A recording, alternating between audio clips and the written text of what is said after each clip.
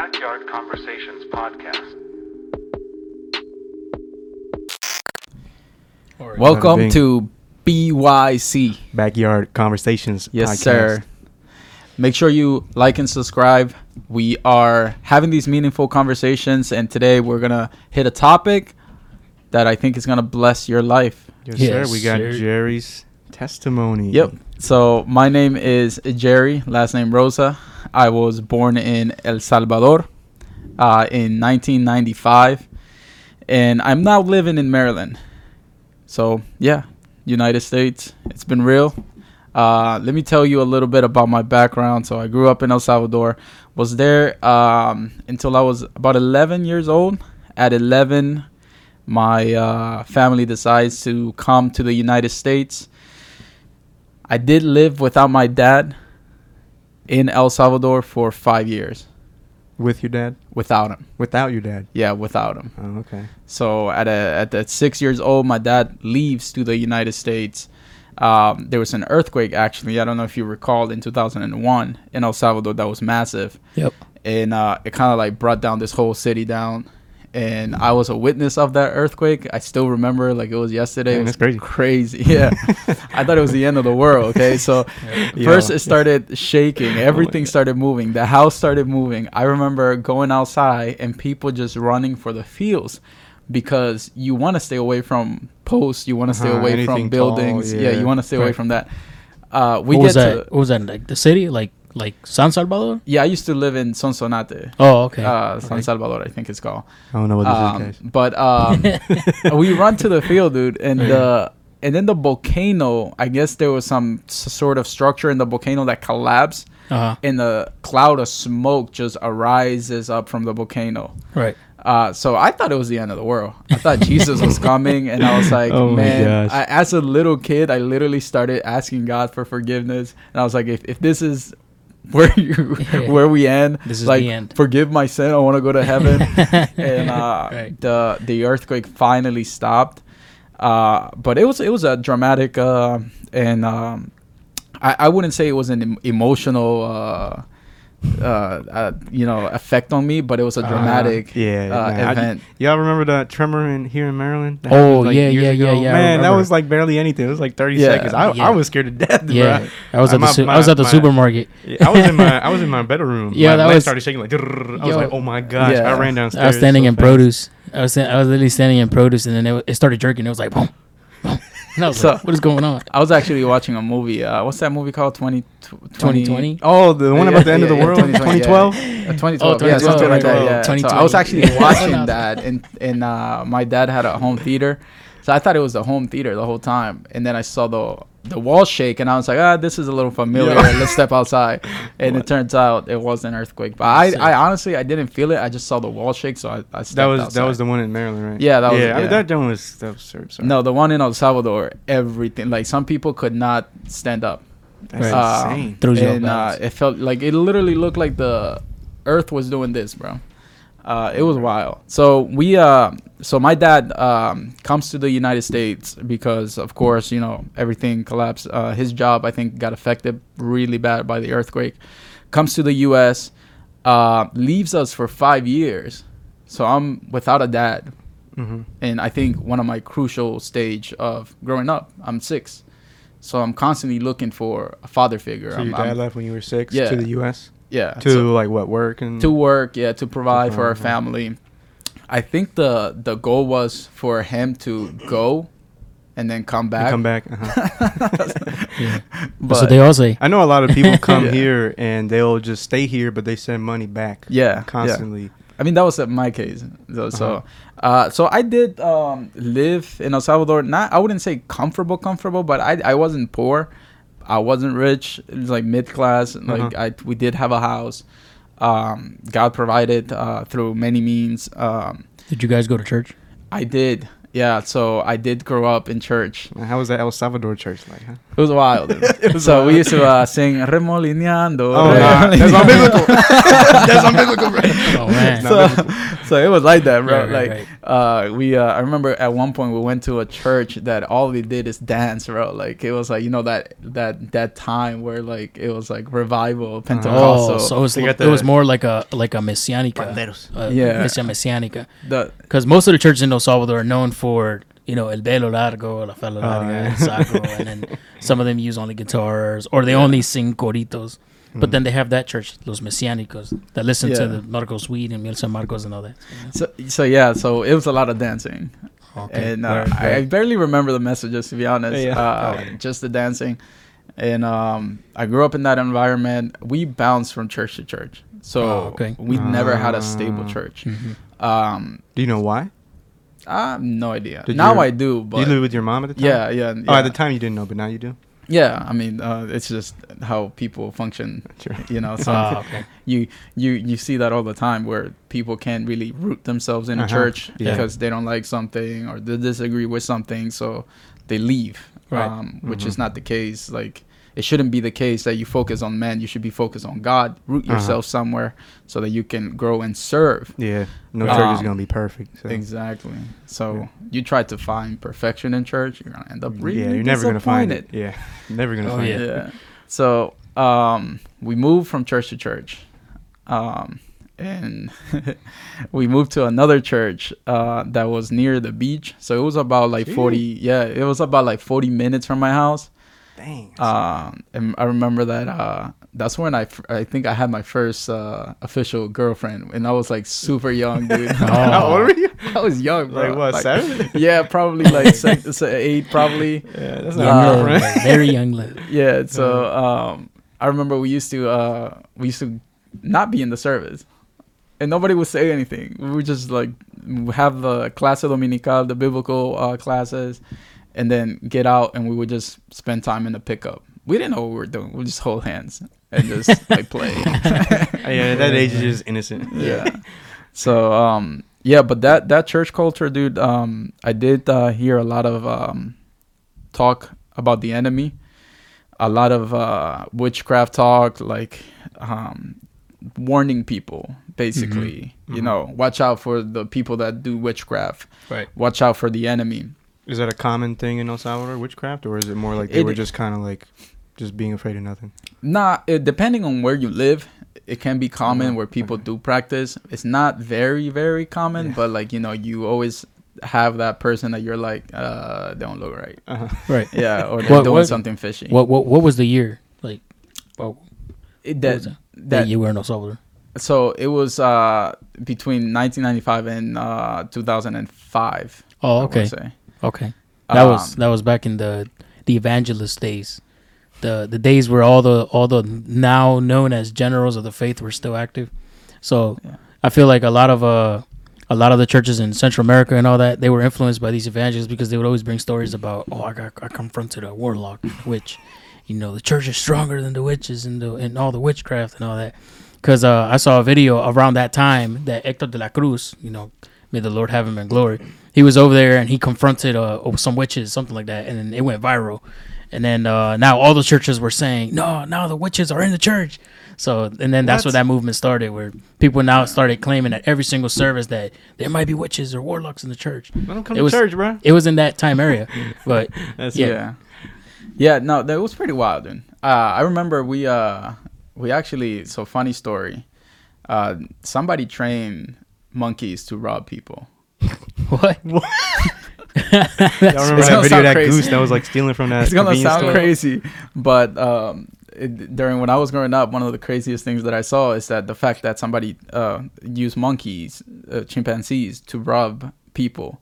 At church? No, like in general. Oh, just in general. Yeah, in general. So meaning like, why I'm telling you this is because there was a lot of dark things going on around that time. I mean, I'm pretty sure there's still now. So there used to be stories of people converting into animals. There used to be stories of like. I saw a video of that recently. So there used to be a lot of talk, and that the bad thing about that is that it fascinates the religious people, but it deviates the point of the gospel. Right. From the lost, from the one, you know, Right. You need to focus on that one. Yeah. And unfortunately, when I was growing up, I never saw that extension to the one. Right. It was more of a maintenance. It was more of a talk about, hey, protect yourself, guard yourself, fear God, and then fear the devil. Because I got to a point where I thought the devil was more powerful because they were emphasizing it so much that I had more fear of the devil than God. Yeah, I remember. I think one of the recent episodes you were saying that it was like a fear gospel. They were talking about the devil more than God. Yeah, dude, it's ridiculous, man. So I moved here, and the journey to the United States was crazy. So I did get in Texas. I did get locked up. I wouldn't say locked up. I got Detained. Uh-huh. I got put in a cage.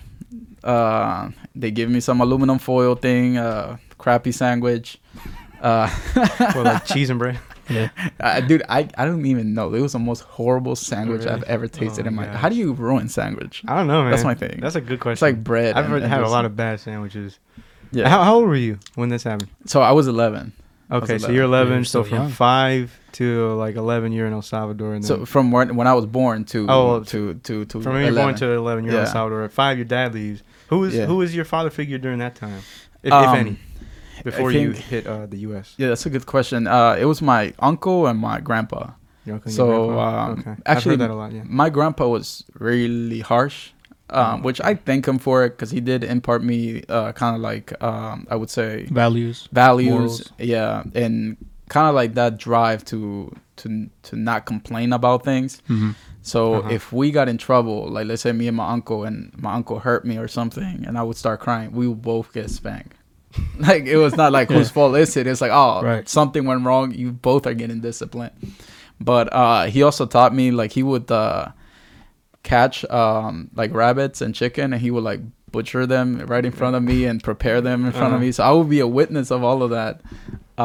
Which only happened like in occasion. It wasn't like an everyday thing. It was like from time to time he would do it. But I'm grateful for those years because he did some time in the military, so he was really straightforward. Oh, okay. Very military. Yeah, and he was very strict. Yeah. So when it came to the gospel, Did you have to call him sir?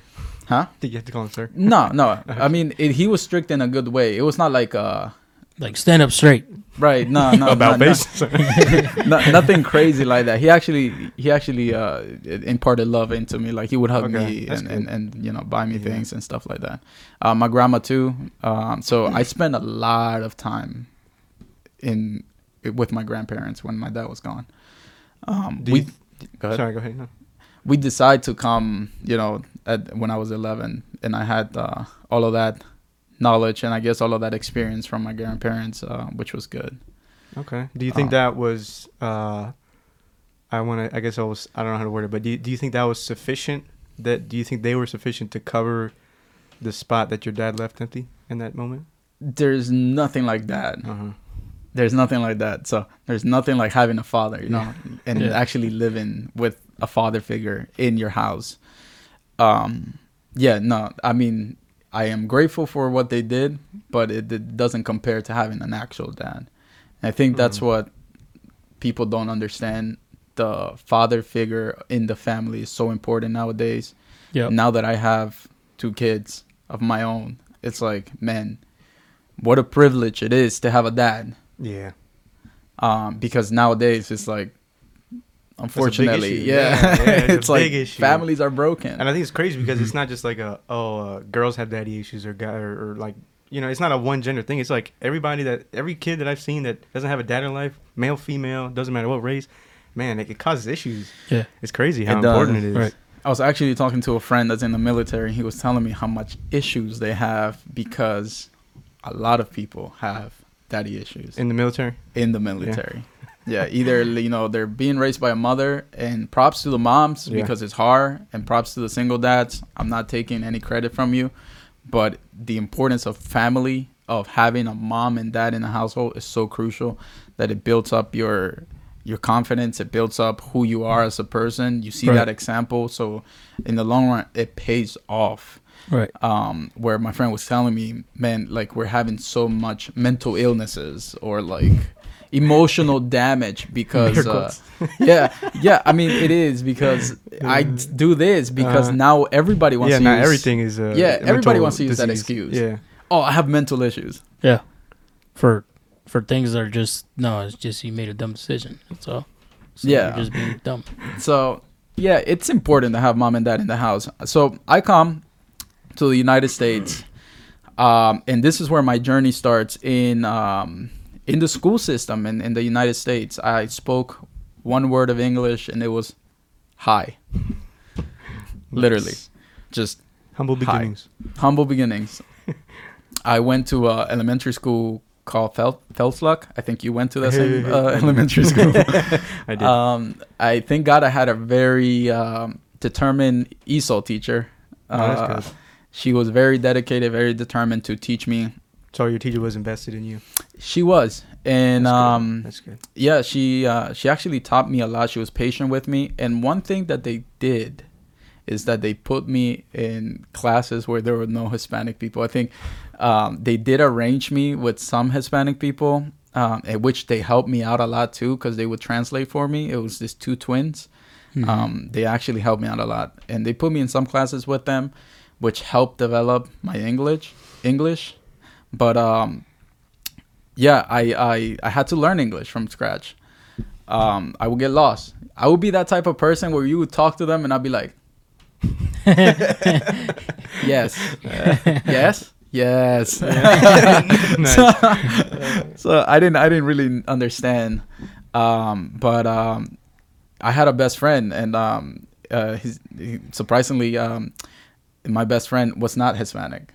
Oh, okay. So Nice. I ended up growing up, and like my close friends in childhood were not Hispanic, and that helped me out a lot. And that's why I think that some people don't end up learning English, because I've met people that have spent the same amount of years that I have in the United States, And they don't. and that nothing. came in the same time that I came at the same age, and their English is not as great. I think that's pretty. I think that's pretty significant, Yeah. because like for me, I came here really young, but most of my friends like you, they were not Hispanic. Whereas if you see like older people, they come over here, they never really integrate into the American culture ever. They just kind of stay in their own little Bubble. groups. Yeah, their own little bubbles, and they almost most of the time they don't ever learn English. Yeah. So A lot of times. when I went to high school, I encountered a lot of that, because I moved around a lot. So go to high school, I'm like, when did you come here? Oh, you did? Like, dude, like we came at the same time.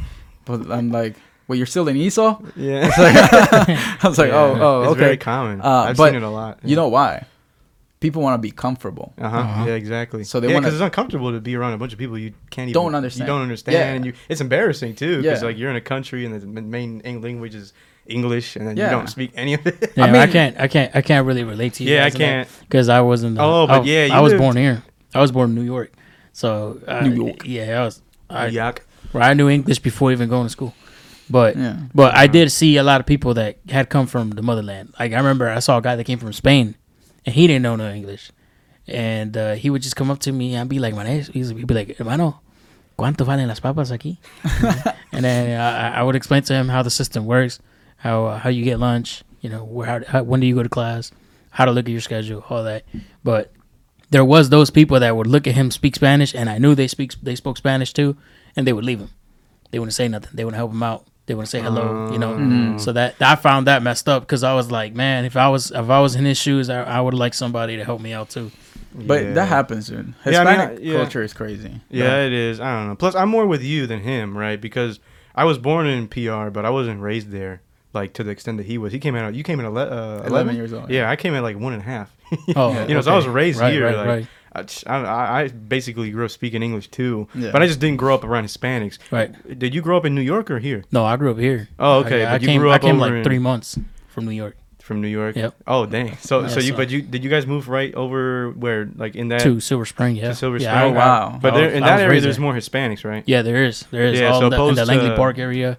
There's A lot of Hispanic. Yeah, Yeah. opposed to me and Jerry, there's not a lot of Hispanics in Right. Yeah, Colombia. when I was growing up, there wasn't. No, there's now not there really. is. Now there is. There's certain areas where there's a Yeah, lot. now yeah. there is. But you know, those people they isolate themselves to be comfortable. So isolation sometimes is due to comfortability, and just because you want to be comfortable, you're gonna end up losing a good opportunity. In this No. case, it was learning a new language, and I'm not gonna lie, I did get embarrassed. Sometimes I would, to this day, sometimes I have an accent. Sometimes I say things funny. Sometimes I don't know how to pronounce some things. Still, it's like I'm still learning. But it was interesting to see the fact that those people didn't have, I guess, the ability to understand that being uncomfortable can bring growth, even in the language aspect of life. Mm-hmm. No, of course you can. Yeah, But yeah, it's hard to get people out of that mindset. They It- just want to be in their comfortable shell. bubble. in their Yeah. bubble. Yep. So So- you want to grow? Get uncomfortable. Who want to grow, get uncomfortable. Yeah. That's true. So this ESOL teacher, she invested a lot in me. I started growing up. That was elementary school, actually. So went to middle school, Bonnie Branch. So Bonnie I went Branch there was too. fun. Then I had to move. So this is where my cycle of moving starts. So my dad did have a job that was constantly moving, and I never had a stable location as a home. Uh-huh. So I started moving. So I went from Bonnie Branch to Lansdowne Middle School, back to Howard County, and it was like that, back and forth. So Lansdowne was kind of funny because it's a whole different environment from Bonnie Branch. Bonnie Branch is like, everybody's happy, everybody's nice, the teachers are invested in you. Everybody, I don't know, like I had good teachers in Bonnie Branch, like they care. Whereas when I went to Lansdowne, I'm not trying to throw shades at them, but it was like a whole different environment where these teachers were annoyed from the jump and they didn't really care. Bullying was happening and all of that, all around the place. I actually got suspended In Lansdowne. in Lansdowne, yeah, because I got into a fight. Which A I was fight? just, I was protecting myself. So the dude punched me, come and on. I tried to fight back. Uh-huh. And, Self-defense. Self-defense. Yeah, No, I know he that. beat me. I'm not gonna lie. I'm not I know gonna that. I know that feeling, yo. I went to like a good elementary school. My first elementary school was a good elementary school. Like you walk in there and it was just a happy vibe, happy mood. Everybody was welcoming. Everybody was friends. And then I went to another school where in that school it's like as soon as I walked in, the first thing that somebody told me is, "Wow, you're short." What? And I That's heard, so rude, bro, man. for the first time in my life, I heard curse words. I heard people talking about explicit stuff, and I'm out here Yeah. like, what is going on here? Like, I went outside to play recess, and somebody called me the B word. I was just Oh, so wow. confused on why things were going on. Like, it was such a crazy shift. So, yeah, I know what that feels like. Yeah, so I felt out of place from the jump. I felt out of place, and then I did lean back a little bit more to the Hispanic community, I would say. Group. But only because of the situation that was happening, and then I eventually ended up making all kinds of friends in there, which didn't last long because I ended up moving. My mom got scared. She was like, "No, we're not doing this." Because you got in that fight? Yeah, Oh, okay. and we ended up moving again. So we move again. Now we are in high school. We go to Howard High School for a short period of time. Like, when I mean a short period of time, it was a short period of time. Then my dad gets a new project. Again, our lease is over. We move again to Baltimore. To And Baltimore? Then, yeah. Then I end up in Woodland High School. Woodland. So, again, a whole drastic Woodlawn? change. Yeah. Woodlawn? In Yeah. Baltimore, yeah. Dang. So, from wait. Howard High School, which is like Howard? You went to Howard first? Yeah, I went to Howard first, And then you switched over so, to... yeah. Then Oh, it's man. a whole different Yeah. shift, bro. Like, I'm Uh-huh. talking like it was a 360, bro. Like, I went from like the water fountains working nice, to having a bathroom, there's no shenanigans, there's no fights, there's nothing, literally nothing, to going back and just seeing like some wild stuff, like fights every single day. For the Montgomery County babies, it's like going to Sherwood, and then going to Springbrook. Moco, You know, and if you're for PG, it's like, I don't know, going from Blade or Roosevelt, and then going to what's that one high school? Parkdale High. It's a very notorious difference. Yeah. So I mean, Like, you know, it wasn't horrible. What did your dad do that he had to move So so much? he used to remodel hotels.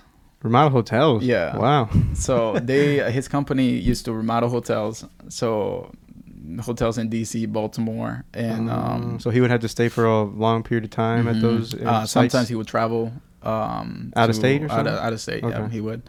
Okay. So he was constantly moving. But the thing is that I never had a stable location as a home Yeah. because one, they made it extremely hard for us to get a house. Because of the financial situations that we were in, so I never had a stable home. How Like did it that was feel? always like it felt horrible, dude. Yeah. Living in somebody's house at a basement, it crippled me. A whole family? Yeah, Dang. oh, that was me my Yeah. whole life. But I mean, you were with just particular people, right? Just random people. right. Sometimes with family, which if I recall correctly, none of the family that I stay with kind of didn't end up well in the long run. Oh, okay. Yeah, things ended up broken. Fights here and there. Yeah, because I grew up in a basement all my life. Like after my parents split, and then I just lived with my dad. We were in the basement, but it was always with the same uncle. So Okay. for the first house, same uncle, and then we moved to another house, and it was the same uncle, and that's just where I grew up. Okay. Yeah. Yeah. That's interesting because sometimes I would try to look for like a basement, but they wouldn't rent it to a family. They wanted just one person. Yeah, But you guys, it was like a whole family? yeah, it was a Basement? whole family. But you were with your families. yeah, your uncles, but so makes- but those basements were practically a house. Uh-huh. it Yeah, a lot literally- of people remodel their basement Yeah, to it was be like 2 rooms, a kitchen, and a bathroom, and all that. So I didn't have it like that. Oh no, For me, it was just like one room. a straight. It was a straight Y'all up living on the basement. couch. A Y'all sleeping on the room couch. and a room and a bathroom, dude. We used to cramp up. So there was a bed and then a bump bed and the TV right there. So that was our living room, dining room, our bedroom. It was everything. So and then we had a bathroom. No privacy. No, no privacy. I mean, you wanted to cook. I always felt weird going to the fridge and grabbing something, like Why? because I didn't know if it was somebody's gonna say something. I don't know if I was eating somebody else's food. Uh-huh.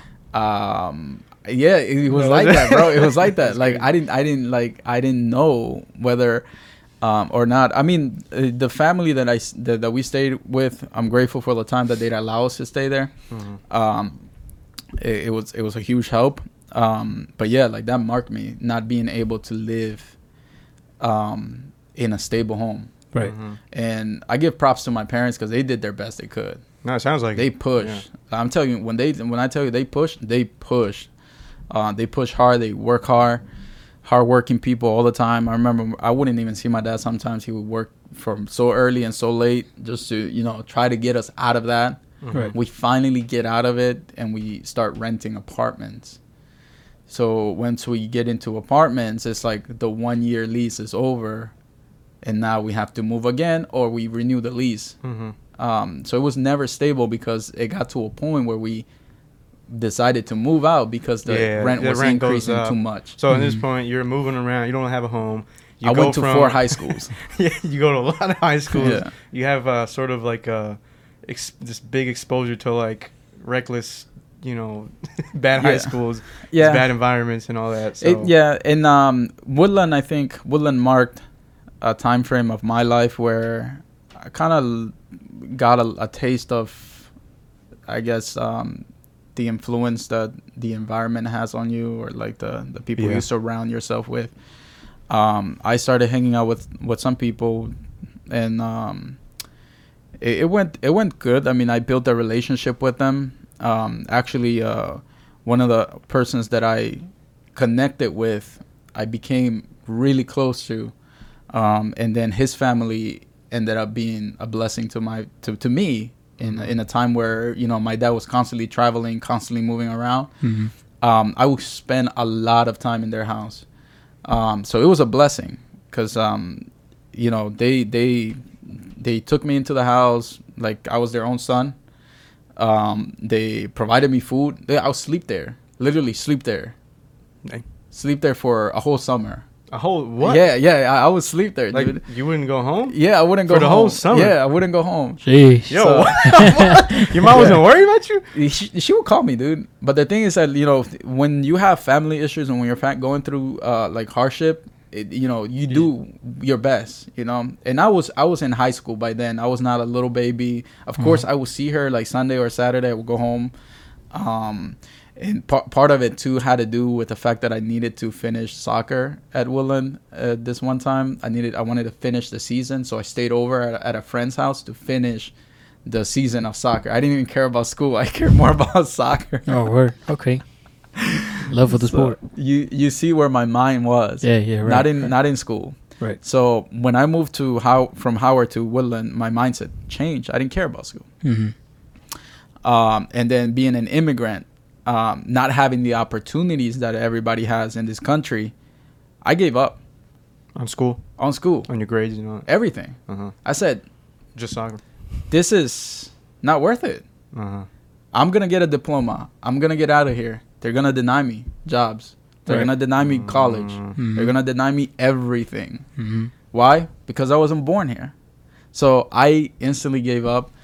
That kind of placed a toll on me because now what do I have? Right. Uh-huh. Do you think that mentality was like around you? Do you think you adopted it from something? Or is that Nah. just you looked around and that's what you saw? I looked around and that's what I saw. Yeah, you just saw reality, because that is, I mean, in that time it was reality. At least now there's opportunities, there's other ways that people can manage, and the country provides opportunities for people to go out there and do something. I mean, as far as I know some folks that they're still not citizens, but they graduated high school, they're in college, they got good jobs. But those times were a lot different. Those times Yeah, I mean, I would say there's more awareness today than there is, but I don't think the law has changed as much as in the past, because I've lived through it. Yeah, that was hard, dude. I'm not gonna lie, that was one of the toughest things that I mentally had to endure. The fact that I gave up, I still passed high school with like a horrible GPA. what was the GPA? I mean, don't you I need didn't like get what, like a 2 point something. 2 point something. That's Oh, like what, straight Yeah. C's. I graduated with a .84. What? You're joking. Okay, so I did You better can than graduate with a .84? How? So- That's not even D average. Yeah. What? Well, I'll explain it later in another episode. Yeah. So I get to That's high crazy, I've school. never So heard being an immigrant in high school and trying to look for opportunities is hard. It's hard, but you know what bothered me the most is I didn't really open up to anybody, Mhm. and I didn't have anybody to actually like influence me to try better.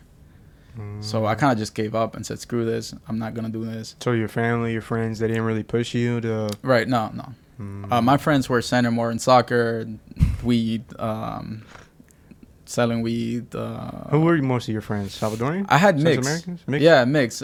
Some Central America friends. I had a black friends in school. I wouldn't hang out with them after school because I honestly I rarely hang out with people after school. It was not until I was out of high school that I started hanging out with people. But yeah, like it was a mix. It was a mix, mainly Hispanic because the majority of people there were a mix of mostly Hispanic and black and some Asian and Indian. Do you know if in Woodlawn there were kids there that were motivated, or were most of them just Dude, kind yeah, of like... there were smart people in there. They're smart people. Yeah, the people that graduated. I saw a lot of smart people, smart kids. There was a lot of shenanigans going around for sure. People on fight, people getting stabbed. Stabbed? Yeah, Dang. yeah. I remember this one time somebody got stabbed. People taking pills. We'll cover that word. I went to a high school where people would walk up to you and say, "Do I look high?" And you would look at them and say, like, I remember that question. Why would you even ask me? Like, it's obvious. Like, you smell like it, you look like it. Right. Like, come on, bro. Oh my god. So I went into that stage. At this point, I was craving for something, but didn't know what it was. Mm-hmm. Church. So what, you felt like a hole? Like you were missing something? I was going through life. Mm-hmm. I never felt like I was missing something until I got into senior year of high school, where everybody was making plans to go to college, and I was like, You're what like, the heck am I doing with my life? Okay, so now you're just kind of craving something, like you're Right. Yeah. seeking So something. during that time, church was there but not there. I went to church occasionally.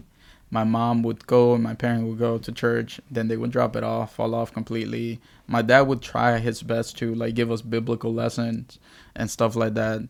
The actual household in general, like my household, was pretty biblical found. Like it was like Biblical morals, biblical like like the foundation. morals, like we had a very strict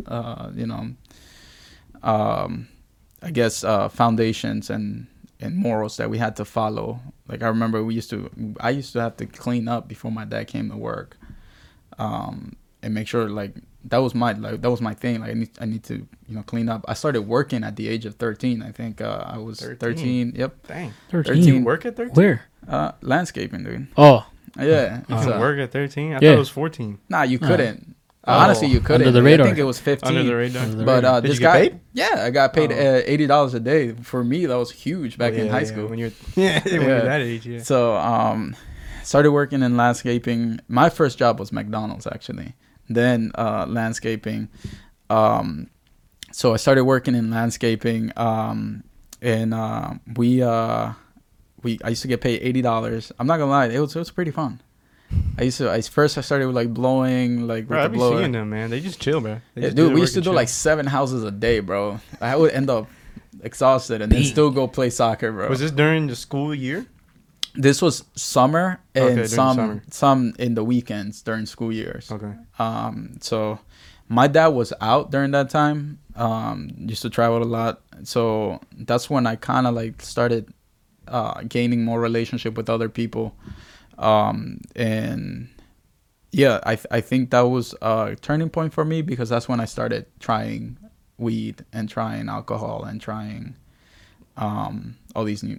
Do you think it's because you things. had the money now to try those things? I never bought it. You never bought it? I Oh, never okay, so bought it's it. just around the I people you never were around? Yeah, but because of my morals too, like I never bought it. Like I would tell myself like I'm never buying this. where they'd be like, Gerry match. You'd be like, nah, you buy.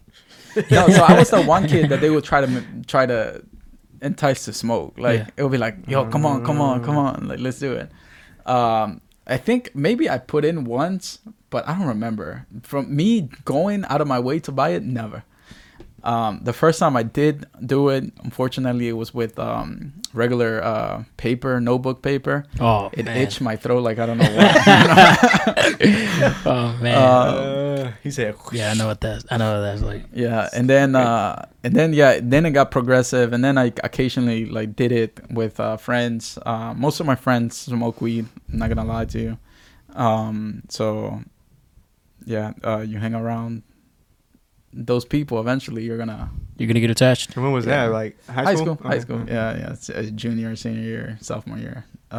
Was it a habit type thing? Was it social mostly? Social. Okay. Social. Alcohol was more. I Hmm. think I was more attached to alcohol than weed. What do you think that you picked up from them that was more of a habit? I think the alcohol and the mix of both. It was both Mhm. alcohol and weed, but it was more the environment. It was like a friendly environment. Let's chill. Let's Right. kick it back. Let's relax. Let's enjoy this and watch a movie. Right. Or watch this or play zombies. Zombies. Yeah, I used to stay up to like 4 a.m. I playing guess. zombies. So then my morals start degrading. Uh-huh. I go to a church. I don't care about church at this point. Don't talk to me about God. I could care less because I've never saw a backup from the church. Even as I was growing up, the church that I went to, I don't remember one single person approaching me and saying, "Hey, are you okay?" or "How are you?" or "How do you feel? What do you know about God?" None. I mean, there was the biblical lesson and that's it. Like before the service, after the service, go to a biblical lesson. Then something drastic happens. It's gonna be funny. So we used to live in basements, right? Mm-hmm. All in basements. We're all sleeping, My little brother gets up screaming out of nowhere at like 2 a.m., like yelling his lung out. Like I'm talking about like somebody was stabbing him or punching him. He screams. Then I get up screaming. Then my other brother gets up screaming. Then my mom gets up screaming. Then my dad is screaming. Then everybody is screaming in the basement. What the heck? Everybody. And of course, my mom says she saw something, some sort of figure with pulled the oil. horse legs. Yeah, she started praying actually. Yeah. My brother said he saw a creature looking like a bat, wing, something like that, approaching him in a dream. That's why he started screaming. I started screaming, and I felt like I was being paralyzed. Like I couldn't move, but I think it was just shocked of what was happening. But you didn't see anything? I didn't see anything, dude. But I got scared. Yeah, no, for real. got freaked That's out. weird because everybody else starts screaming. You're like, what is wrong? So guess what happened that weekend? We all went to church. That we need Jesus. Yeah, we need Jesus in this house. So we go to church. I get baptized. I take the baptism classes with this pastor that actually care. But then he ends up moving to El Salvador. So I lose connection with him. He used to come to my house, give me foundational classes. I get baptized by him, which was a very beautiful experience. I feel like a weight is lifted off my shoulder. The 8-week class? Yeah, dude. Yeah. The little notebook, bro. Yeah. I used to write that joint down. So I started taking the church somewhat serious. I go to this church, man. They separated the boys from the girls. I didn't care because I was trying to see God, but out of fear, not out of love. Right. You're trying to see God out of fear. Yeah. Because of that, like your Because of that experience. So I start going to church, and at one point, I get to a point where everybody's crying in the church. And I ask myself, are these people crying because they can't feel God or because they're feeling God? Because I did everything, and I couldn't feel a single thing. Mm-hmm. And I know faith is about believing and not feeling. But at the same time, now that I have a relationship with the Holy Spirit and God, I feel him. I sense him. Yep. I talk to God. I have conversations with God. I feel his presence in my room. Sometimes when it's been times where I've been sleeping and the Spirit wakes me up, and I'm like, seriously? Or I'm at the gym and the Holy Spirit's like telling me to do something, and I go and I approach the person, and it turns out everything that was the Holy Spirit was telling me was true. But I never felt anything in that church. So I got to a point where I started getting frustrated because I'm dressing up. I'm putting up a tie. I'm wearing the baggy shirts, dress pants. Yeah, them dress pants, bro. You know those. You get a gust of wind, they go. Yeah, you know those shoes, the square shoes. Yep. Oh, Yeah, I used to have the square shoes. So I dropped my Jordans, put on those. I used to go in a tie. The youth leader tells me that I need to sing, and that's when I lost it. Because I'm like, you can make me do everything, but don't make me sing because I don't want to get embarrassed. But he was like, no, you need to do it for the Lord because it's for the Lord that you're doing it. And I'm like, fam. Do they not have singers? I do not. Bro, everybody used to sing. Why? That's the church custom. It just was a thing that singing wasn't a choice. It was like a privilege. Yeah. And they used to sing out of the book, and they would forget the lyrics, and like they would go out of tune like really bad. I got to a point where I had to bite my lips not to laugh at people. Yo, I've been like that, bro. Like one time I went to this church, man. I don't know if they just didn't have people to sing, but man, those ladies were so bad. He was like, I was looking at and I was like, bro, I was like 10 at this time. I just couldn't stop laughing. Yeah, I felt so bad. That's so weird though. But what? I mean, I think I mean. I didn't really go to churches like that growing up, but I did go to churches where like it was common for somebody to have a participation, and they would sing even though they weren't like in the worship ministry or any sort of singer. But they had a They're just voice. like, hey, I wanna sing this song. It's a very nice song, and the pastor was like, sure, I guess. I don't know. Yeah. I mean, not that I was there, but it's like I don't know, like that's not something everybody needs to do. So the whole concept about it is not everybody's a singer. Yeah, but the whole concept about it is that you're doing it out of the goodness of your heart. It is for the Lord. Right. Yeah, but you can do that anywhere. That was what they would say. Is like, es para el Señor. If you got something to say, just know that it's not for you. Es para el Señor. That was the only thing you heard in defense of that. Yep. If Es pa'l it's for the Señor. Lord, and do it Es to pa'l the best of Señor. your ability. That's all. Right, but Do I it with didn't your know how to talent. sing. No, yeah, I'm not saying you, but I'm saying them. Yeah, so Like, that's what what? I told him. I'm like, I don't know how to sing. Yeah. I'm like, I'm not about to stand in front of other people Mm-hmm. and sing. So he told me, no, you need to sing. I'm demanding you to sing, and if you don't sing, there's gonna be consequences. I looked at him and I said, if you tell me one more time that I need to sing on a Sunday, I'm never coming back to this church. And guess what happened? He told me I never went back. Literally never went back. And actually, I made a promise that I would never go back to a church and that it was all bogus. It was a lie. It was God is not real. I tried you. I tried to seek you. Nothing happened. I went to your people. Nothing happened. You are not real. I'm sorry. I'm gonna go my own way. I'm gonna figure life in my own way. And I used to have this saying, I'm either gonna make it or make it. I'm gonna make it doing something under the low, or I'm gonna make it by working my butt off. Right. But I'm gonna make it. So do you was that because you think they were trying to push you to seek God in the wrong ways? Like you had to dress up to Right. Yeah, they were like, more oh, I'm not gonna feel God if I don't wear a tie. Or something. right. So they were Okay. more concerned about the image. And that's what you kind of like adopted. Like you thought that made you think, oh, if I want to feel God's presence, I need to dress up. Or I never felt like that, to be honest. I was just following the rules, so you just following the rules.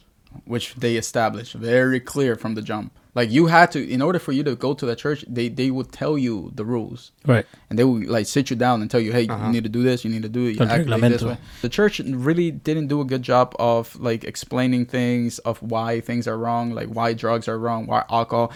I don't remember one sermon or one lesson that talked about drugs, abortion, suicide, pornography. Not one. How many did you hear about tattoos and earrings and clothing? I used to hear shame for it, like do not do this, but they wouldn't explain the reason why. Like they would be like, "Oh, don't do this," but why? Right. They would never tell you why. Right. We as a church need to do better, and now it's happening. Now it's happening where the culture is getting so messed up. The culture is getting so, pushed with the agenda.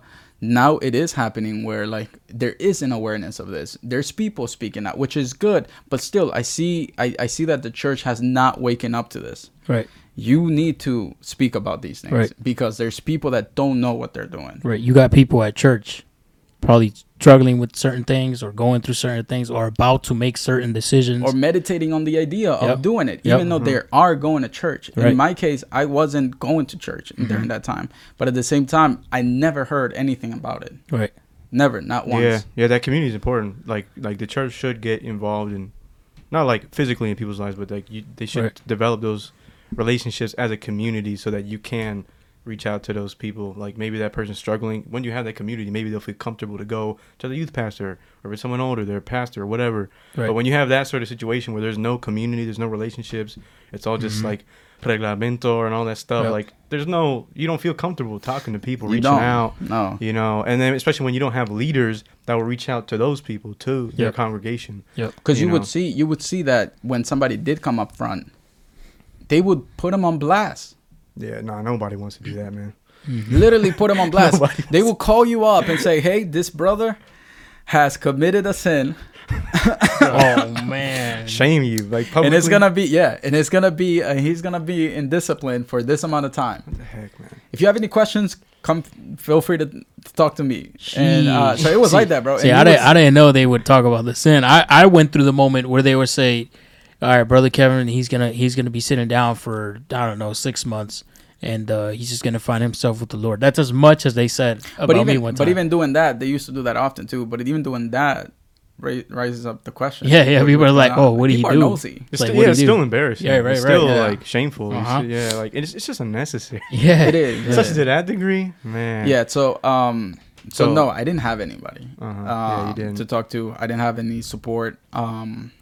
I was coming out of my life where my dad wasn't very present, and it's not his fault, to be honest. It is the fact that he was trying to provide. He was trying to make a better living for us. Find comfort in alcohol, friendships, drugs, alcohol, friendship, drugs. I started developing certain friendships more and more, and I'm feeling more comfortable, feeling more like family because I never had that stability. You And know, how old were you when this happened? I was in high school, man. To be honest, it's not something that I constantly like recall. But I think I was if I'm not mistaken, I was a senior. Okay. I had to be a senior. So like, So like 17, 18 maybe. yeah. Okay. So yeah, man. So I decided to move on. I forget about church, like forget religion, forget it. I'm not with it. I'm not gonna seek it anymore. I get into this habit of seeking happiness from other people and approval from other people. So a lot of attachment from people, and I would be a very emotional person, to be honest. So I get to a point where I'm not looking for a girlfriend anymore. I'm not looking for anybody. And life outside of high school was more of a party life. We used to party. We used to I went clubbing twice, but it was not really my thing because I was always paranoid, to be honest. Yeah. I was the type of guy that felt more comfortable in a house party than clubbing. So I was messed up, dude. I was jacked up. Do you think you were doing all that stuff to maybe numb any pain you had? Of course, yeah, of course. Most definitely. Like, the alcohol and everything, any substance. Everything was to numb the pain and the reality that I was living to. Yeah, and the fact that after high school, it hit hard. So high school doesn't really prepare you for life. Yeah, that's true. Nah, it doesn't really. I'm not gonna lie. And it's like, I think it's a pretty big jump. And I'm grateful. I'm grateful for I'm grateful for my dad because the very first thing that I got out of high school as a present was a job application. Dang. Yeah. So I all of my friends all of my friends getting cars, all of my friends getting purses like the girls. Oh no.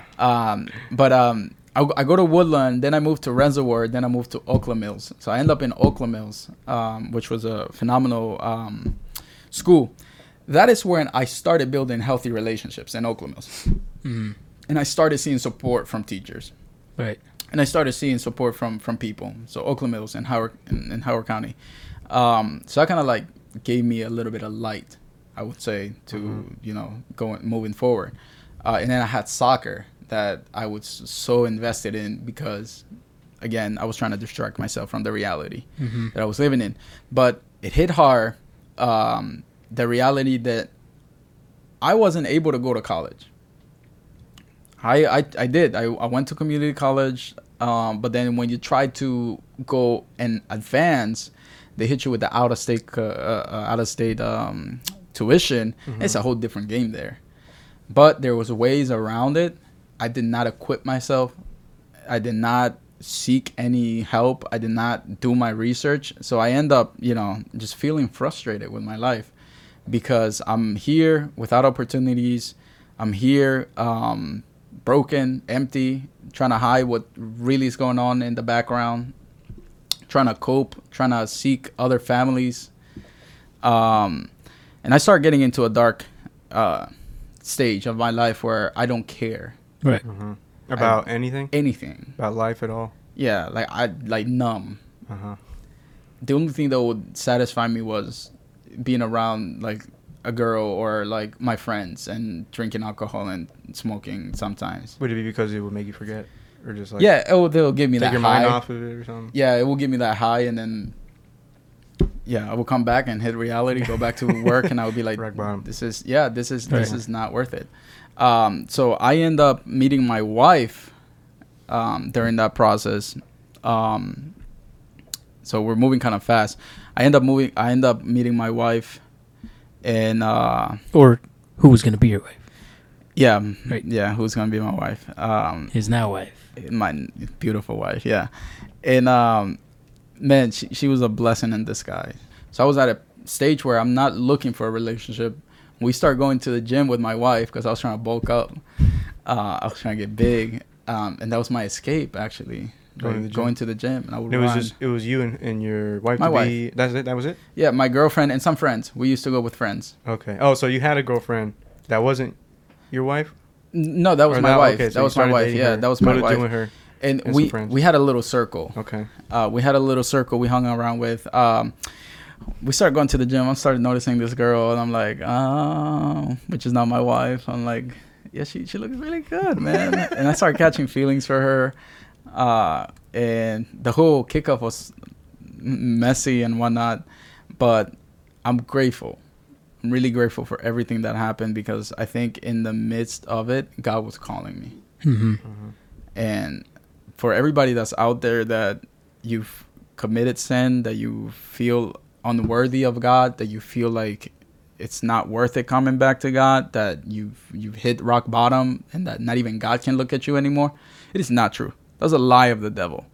Amen. God is willing to restore you. God is willing and is constantly seeking you and is constantly trying to find an opportunity for him to creep in, invite you into his presence, and redeem you and restore you.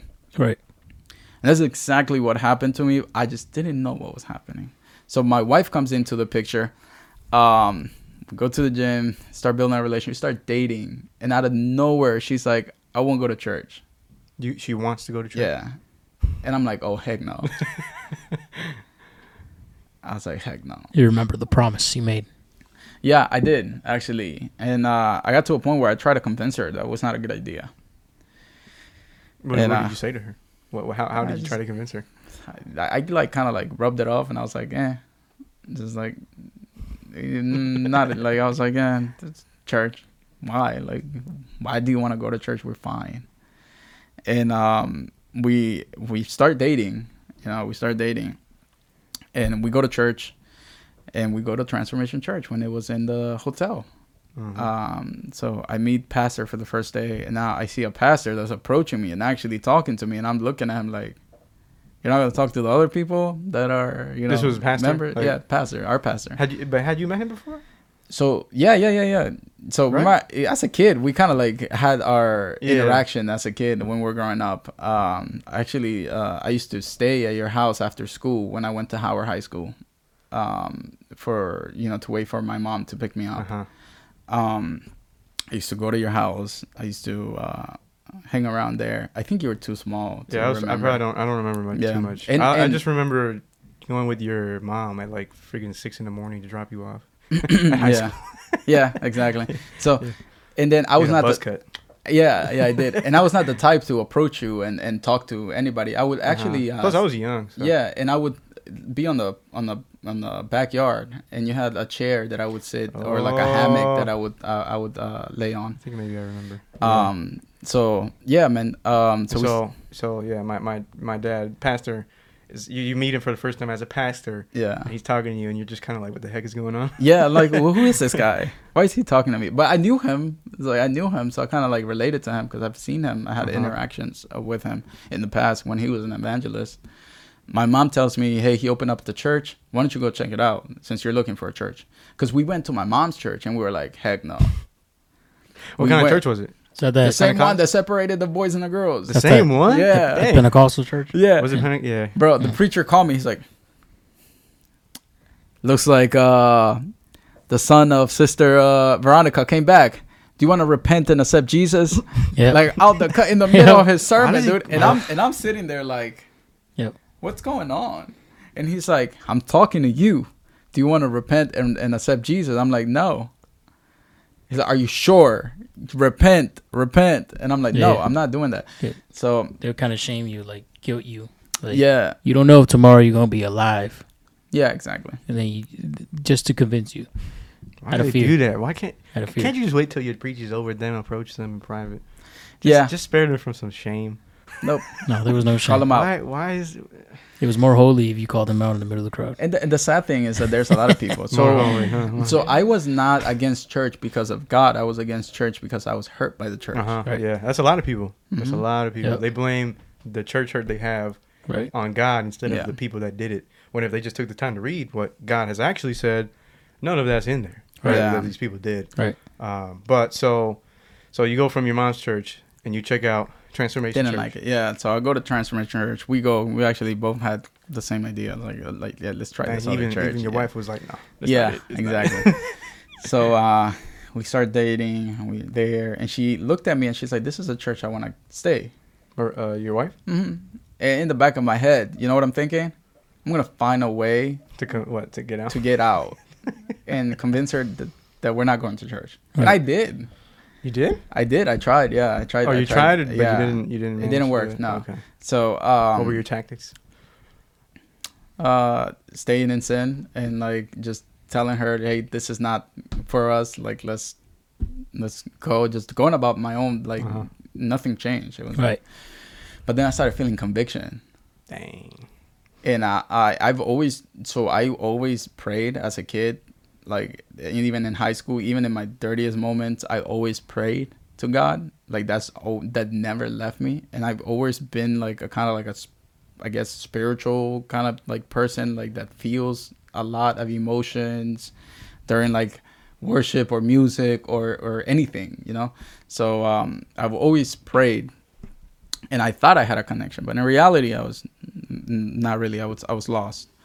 But God later revealed to me that He was watching me, that He was protecting me. That the fact that I took the decision not to date such and such, or not to take that decision, or not to take the decision to go out with a friend, was Him working in my mind, because I had already accepted Jesus.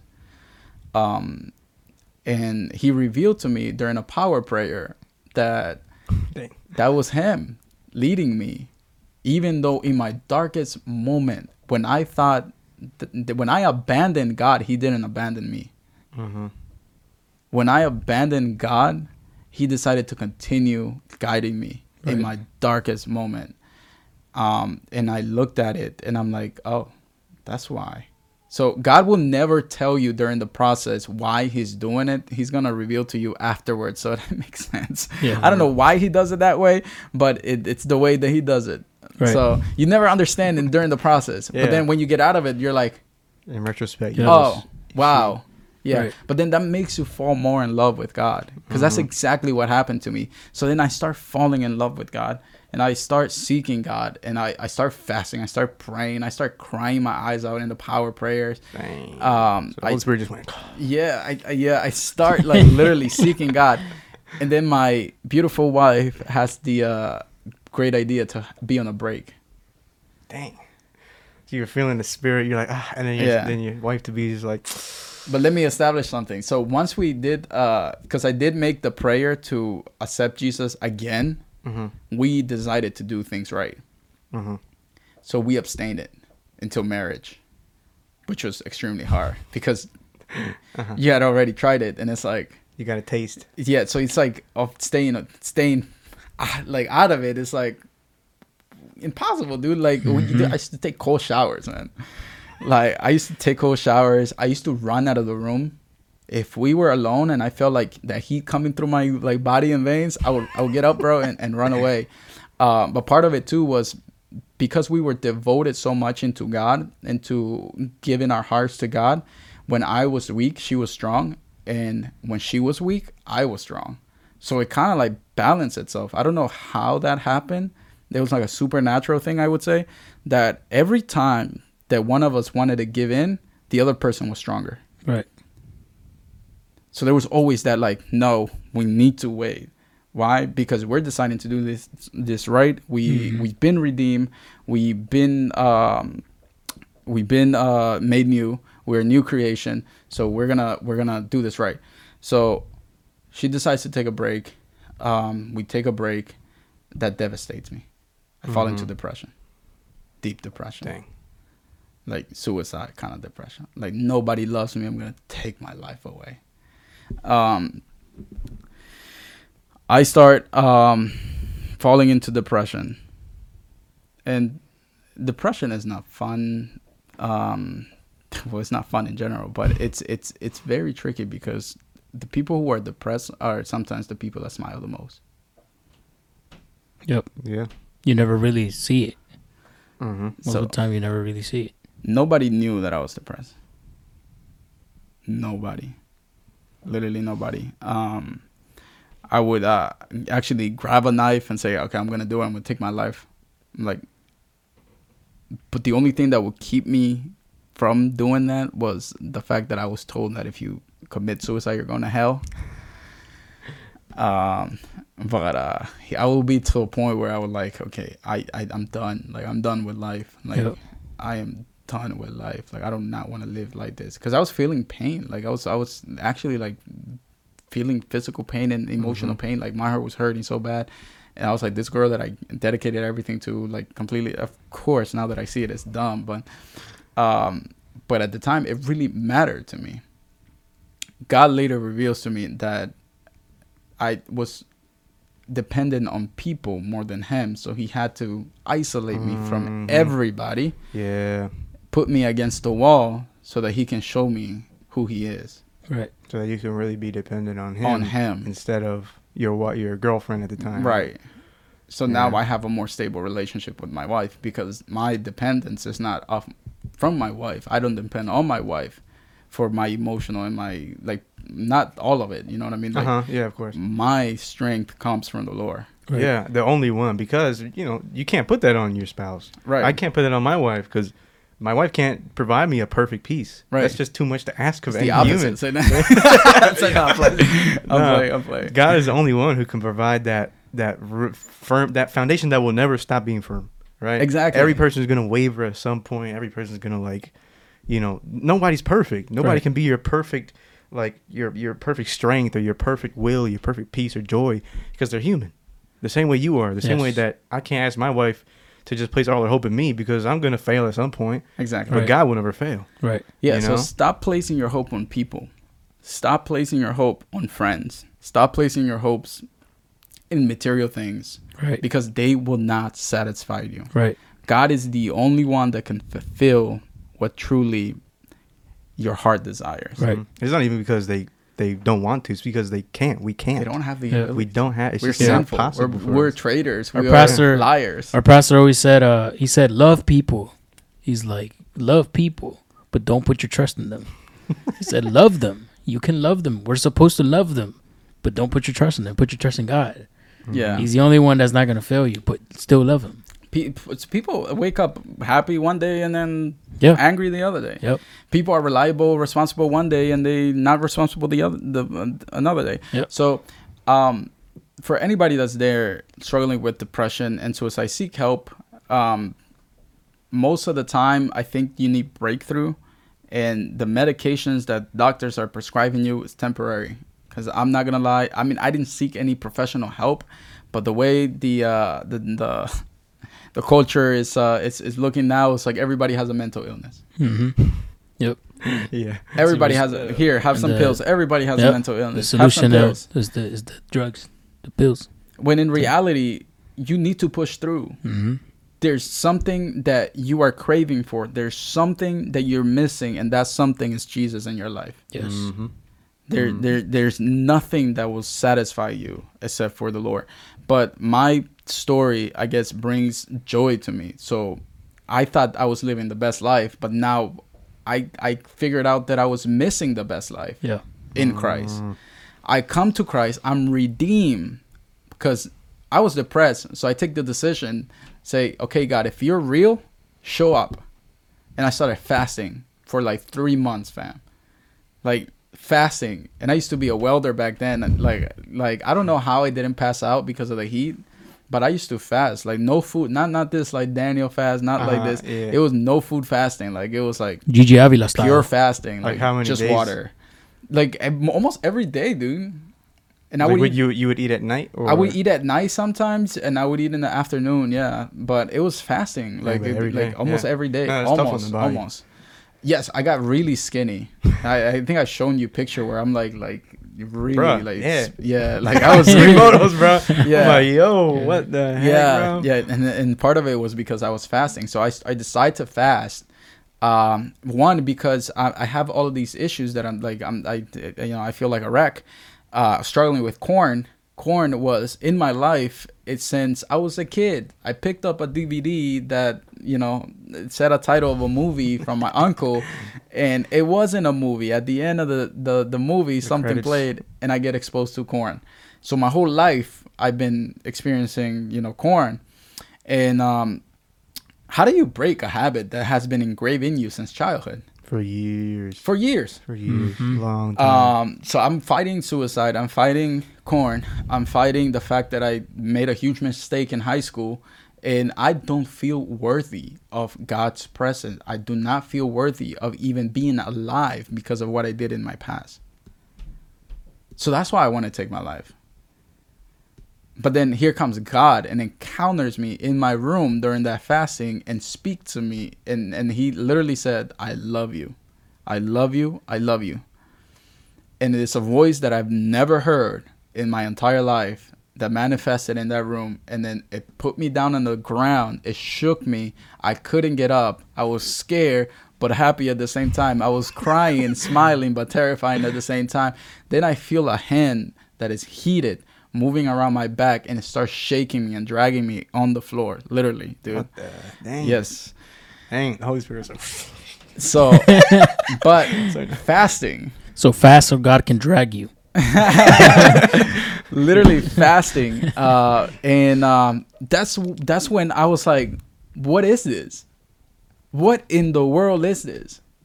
I was confused. I was like, what did I just experience? Uh-huh. But then not only that, it's the fact that my sadness went away.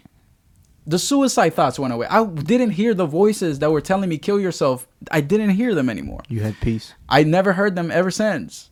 I haven't heard those voices. Then the cursing went away. The taste for the music went away. From day to night, fam. A lot of things went away. And now I'm like, what is this? I feel happy. I feel filled. I feel like light. Dude, I felt like I was walking on clouds. Like you think you were smoking a blunt, you're on cloud nine? Nah, wait until the Holy Spirit fills you up. Amen. And like trenches you in his presence, and then you like tell me what's up. Right. Because there's nothing that I've ever experienced that can match that. Nothing. There's no substance. And it was like so fulfilling, so renewing to my soul, to my heart. Matter of fact, the day that I wake up from all that experience, I couldn't sleep the whole night, to be honest. Mm-hmm. I slept probably like 2 hours or 3 hours just thinking about it, just trying to figure out what happened. I wake up, I step out of the door, and the world looks different. I'm seeing color a different way. Grass is greener. I'm seeing color a different way. Sky's more blue. I'm feeling air a different way. No lie. Yes, the sky was more blue. Mm-hmm. The water, I'm starting to notice the small things, the birds, the water, the air. And I'm like, whoa, this is God's creation. So then I'm being made aware of the Creator because I've had an encounter. Yeah, you see the beauty of God's creation more clearly. Mm-hmm. Uh-huh. Yeah, because it's something we brush by a lot of times. Yeah, There's exactly. trees. Yeah. Like you wake up and like not everybody can see. Uh-huh. Like there's some people who have that disabilities. Yeah. But you've been blessed To have sight. to have To be sight, able to see. to hear, to be able to to witness taste. God's creation. Yeah. See the beauty. Uh-huh. So I experienced this drastic change, bro. And it's the most beautiful, greatest thing that I've ever experienced. I mean, it washed my sins away. It washed my shame away. It washed everything away. And when I feel like I felt redeemed, I've never felt like that. I felt like I could lift an elephant, bro. Like, no lie, bro. Like, it was crazy. And then after that, I started having more experiences and more experiences and more experiences in my room alone, not in church.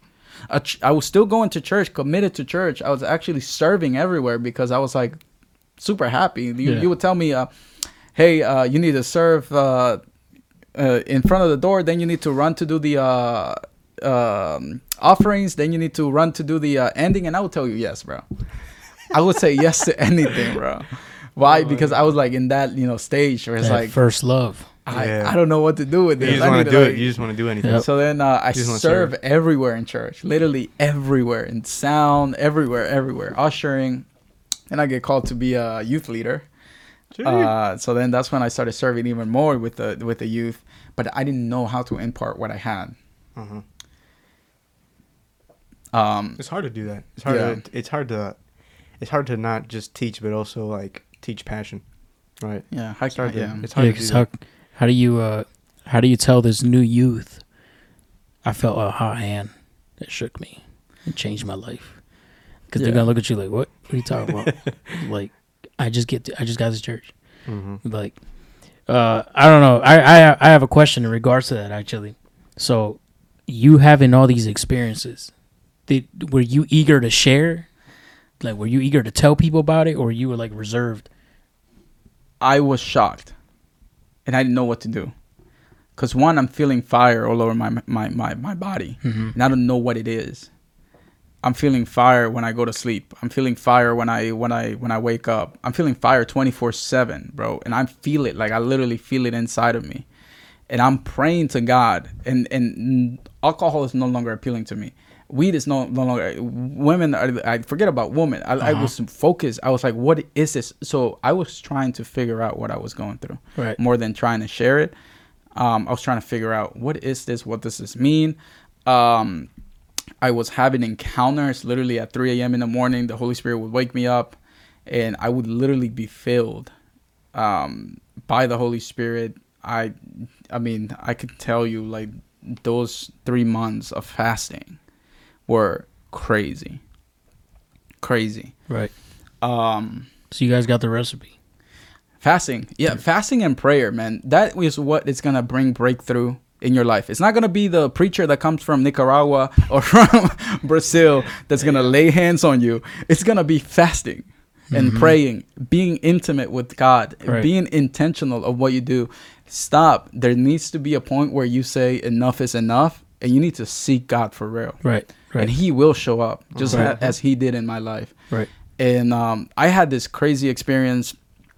The good thing is that my brother was a witness of this. Now I start dragging my brother into a church. And I can now say that me and my brother are serving in church. And now we have our other brother. It's 4 of us. He's also serving here and there.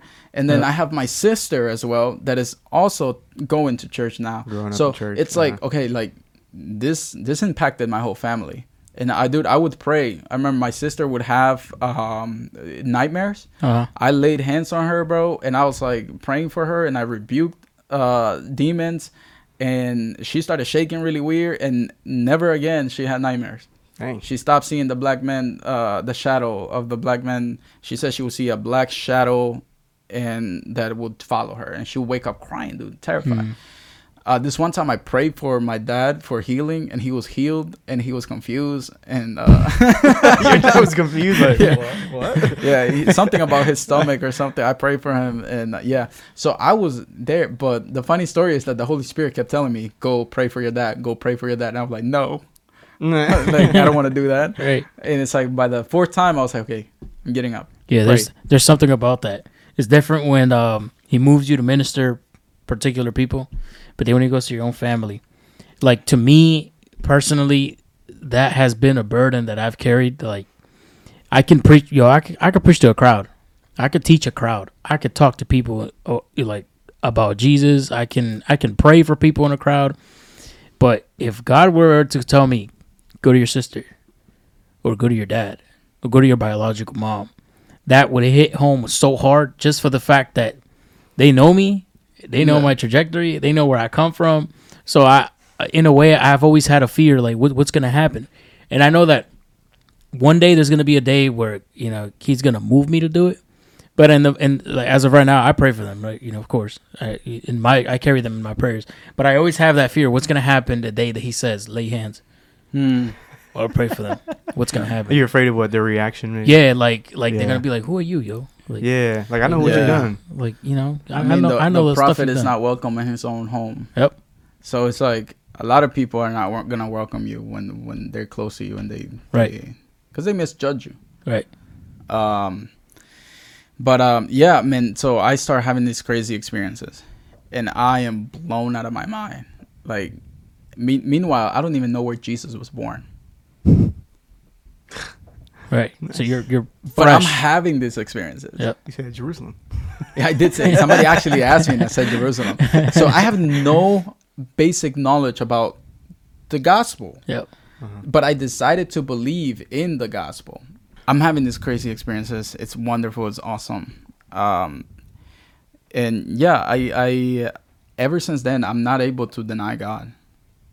So no matter if aliens are proven to be real, no matter if the government says, oh, we have unidentified objects, bodies, whatever, I don't care. I literally don't care. The Holy Spirit is more real. because because Yes. because I have had a real encounter Yep. with God, and nothing can shake Yep. the foundation and the experience that I've had. Unfortunately, I mean, I can't tell you, that my experience is gonna shake you or make you believe, but I'm not the only one. Yep. There's multiple evidence of people again and again and again and again and again having experiences with this God, Yes. the God of the Bible. Yeah, and there's evidence there, man. It's not even just experiences. There's archaeological evidence. Exactly. The Bible don't lie. But that God is there. There's He's proof. real. There There's is non-biblical proof that Jesus did live and he did die. Mm-hmm. There is unbiblical proof, and like outside of the books that Romans book that speak about the life of the church. So it's like, okay, at one point 2 and 2 have to come together, fam. God is real. The enemy is real too, because now we see it in the culture where we are experiencing videos that are doing rituals. Now we're seeing that the culture is dragging this whole agenda. And where I'm getting at this is why I'm emphasizing this is because a lot of the culture that we live in right now tries to make people a victim. So you are a victim. Oh, I have mental illness. Oh, I suffer from depression. Oh, it was the town that I grew up in. It was the school that I grew up in. It was because I grew up in Baltimore. It was because I don't have the same resources that the white person does or that the Asian person does. I don't have, fam, that is all unnecessary. If you want to grow in life and if you want to strive forward and if you want to push for a better life, you can do it. And why I'm saying that and why I'm telling you that is because I'm a living proof that the system, the system is just an excuse. If you keep saying like, oh, it's the system, stop. Take responsibility. It is you that is lazy, that doesn't want to apply for jobs. It is you that are comfortable in your current state. It is you that are unable to see the future. It is you that is probably still addicted to certain things that are not allowing you to see your future. So guess what? You're gonna stay in your circumstance. Stop blaming the environment. Stop blaming the culture. Stop blaming the government. Get up and do something about it. Other people want to start at the top, and they don't want to start at the bottom. They don't want to start.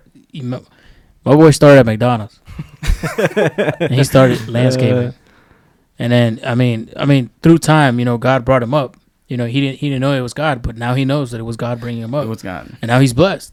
Yeah. But a lot of people, they want to start up here, yo. Yeah, it's because some people do, and you might see that around. You might think it's not fair. But I mean, they're blessed. Right. I mean, why do you guys gotta hate on somebody? Right. Yeah. I mean, the chances of you becoming a millionaire from day to night is high. Like everybody has to work to some extent, and if that person you see didn't have to work, their parents had to work. Right. Somebody here had to work hard. Right. Somebody, you guys got to start somewhere. Right. Yeah. You got to put in the work, yo. If you got to take the bus, take the bus. Yeah. Exactly. Don't be ashamed. Right. I used to take the bus. Yeah. Like I used to walk. If you got to take the metro, take the metro, my guy. If your first car has to be that 99 Accord, then let it be that 99 Accord. Stop buying Jordans, yo. Yeah, exactly. Stop wasting your Stop checks. buying so much jewelry. Yeah, that's what you told me. You said you used to blow your McDonald's checks on shoes. On Jordans, but I had to come up to a realization that, man, I want to become better in life. Yep. I want to have a family. I want to have a home. I want to look. One of the things that I'm proud to say is that I've never struggled like I did in high school.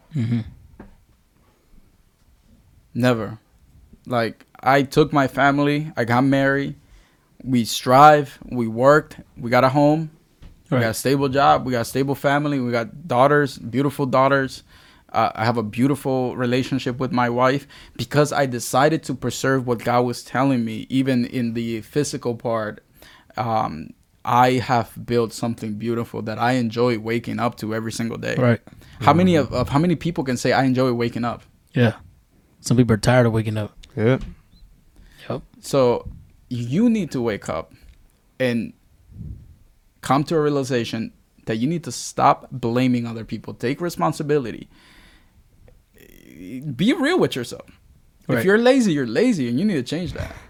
Yep. Yeah. Because there's lazy people in church that be like, oh, God will provide, but they don't do nothing. Yeah, and a lot of people, they're like that, and then they get mad at God when there's nothing. But God never, the Bible doesn't promise us that. Or when God starts blessing other people, but because they're working hard. Yeah, they're working hard. You gotta work hard, man. Yep. You can't just like just like my guy. You don't serve, you don't pray, you don't fast. You go to church and you sit down and you complain about your life, that God is blessing others and not blessing you. Mm-hmm. And then when God opens the door so that you can get blessed, you're like, nah, that's not for me. And like, come on. Or the job notifications. But then you criticize the brother that has been struggling for months, but he stays serving, he stays tithing, he stays praying, stays faithful to God.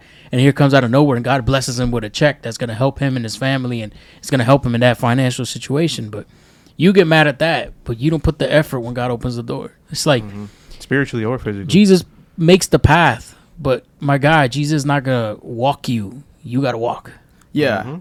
I think I heard a saying that not too long ago in a video that God can do nothing with somebody that's sitting down. Right. If you're sitting down, you're just sitting down. Yep. You gotta be able to move. Right. And I've seen God's provision in a crazy way, dude. We paid for our wedding. I don't even know where the money came from, to be honest. And God provided for our wedding, paid in full. We had a beautiful wedding. We got jobs that I don't know how I got them. Mm-hmm. I was a banker at 18 years old. I was the youngest banker probably in Wells Fargo when I got that job. God's favor. I was literally a kid, and I was a personal banker telling you what to do with your money. So God's grace, literally God's grace. I go from there. I kind of hit a road bump where I try something new. It didn't work out. Then God takes me to a job that pays me twice as much as I was earning. And then I end up working at home. It's like, I don't know if God is so good, man. God's grace, God's provision is so good that when you decide to believe in God, leave your fears away. Mm-hmm. This is a journey. This is a romance. You don't know what to expect, and that's the beauty of it, because God tends to surprise you more than you think. Yep. And it's like, wow. Like, how did I get here? How did this happen? And then you start seeing miracles after the hand of God providing here, the hand of God opening this door, the hand of God, opening that door. I mean, I could say I live comfortable. I mean, I can't complain. But at the same time, I'm not satisfied. I know that if God was able to bless me in that way, I know that there's more. Yeah. Right. So right. You cannot allow the blessing to become a curse, because comfortability can be a curse. Yeah. Right. Don't get comfortable. Yeah, no. Don't be like they say, no te conformes con lo que tienes, because there's a lot more to come. Mm-hmm. Yeah, I mean, and we don't mean it in a greedy way, in a prideful way. It just means that God are has the more. children of God. Yep. Mm-hmm. Yep. We are the children of God. We need to start acting like it. Yep. Yeah. We need to start moving like it. That's we true. need to start pushing. We need to start pushing and seeking. Right. So that we can have an influence in this community, in this country, because we are highly favored, and God will open up the door, and the enemy has been defeated. So you need to get up and start hustling, start moving, start pushing. Right. There's no excuse. If I did it, you can do it. Right. Right. And I want to touch on one thing real quick. You said earlier, before we start to close or go into current events or whatever, you said that when you were, I guess around when you started graduating high school, and you said you started to feel conviction, like when you started going back to, around when you started going back to church, right? Yeah. You started feeling conviction, and it was kind of out of nowhere, really. Yeah. I think that's very interesting, kind of crazy, because even though maybe you tried to abandon church and give up on it, I think there was a seed planted in you. Exactly. That allowed you to feel that conviction. Yeah. That maybe, I mean, you tell me, maybe it came from your family, what they did, the little that they did teach you, even though it was just a little bit, it was enough to plant that seed. Yeah. That eventually down the line, it grew a little bit, and it pushed you. Mm-hmm. It convicted you, and it ended up to where it led you to where you are now, in a sense, right? Yeah. So parents, like, you have a very influential role in your kids' lives. If you got a rebel kid, and they're not on the ways of the Lord, the smallest seed will do miracles. Right. That is true. Yeah, I think my mother's prayer and my dad's prayer play a big role. I also had the close friend's mom that also, used to pray for us and take us to church. But yeah, my mom's prayer, I think they can, because she does pray for us. Even to this day, she prays for us. No, yeah, it's super impactful. I see it in almost everybody's testimony. They had my dad's testimony. When he was rebelling, his mom would always pray for him, tell him, you're going to be a pastor one day. She died before he ever became a pastor. Yeah. He was an orphan in juvenile. Yeah. Before when she died. Prayer shouldn't be a backup. It should be your first weapon. Yeah. So if you have a kid, lead by example. Number one, lead by example. Because now I'm in a position where I'm a youth pastor and I'm able to tell parents, I'm like, okay, wait, you want your kids to church, but you want your kids to come to church, but you're only coming once a month. Mm-hmm. So how do you want your kid to come to church and develop a relationship with God when they don't even see that in you? Right. Mm-hmm. You need to wake up first and then lead your family how you're supposed to be leading it. Right. I cannot do that for you. I'm sorry. Yeah. I do not live in your house. I do not drop off your kid. Yeah. I do not feed your kid. Youth pastor's not their dad. Yeah, I'm not their dad. I'm not their. So it's like you need to wake up to these things, pray, and be an example. Yeah, because they need you. Right, they do. Yeah, that seed was planted in me, and eventually it flourished. Yeah, even if it's just a little bit, a seed is a seed. Yeah, like, and even in my life, like Proverbs 22:6, guys, Proverbs 22:6, people, man. You gotta do it, man. You got it. Like even in my life, like that's probably one of the biggest things that kept me on the path. You gotta teach your kids. I mean, I didn't stray too far off it, but like, I think my parents were just so influential.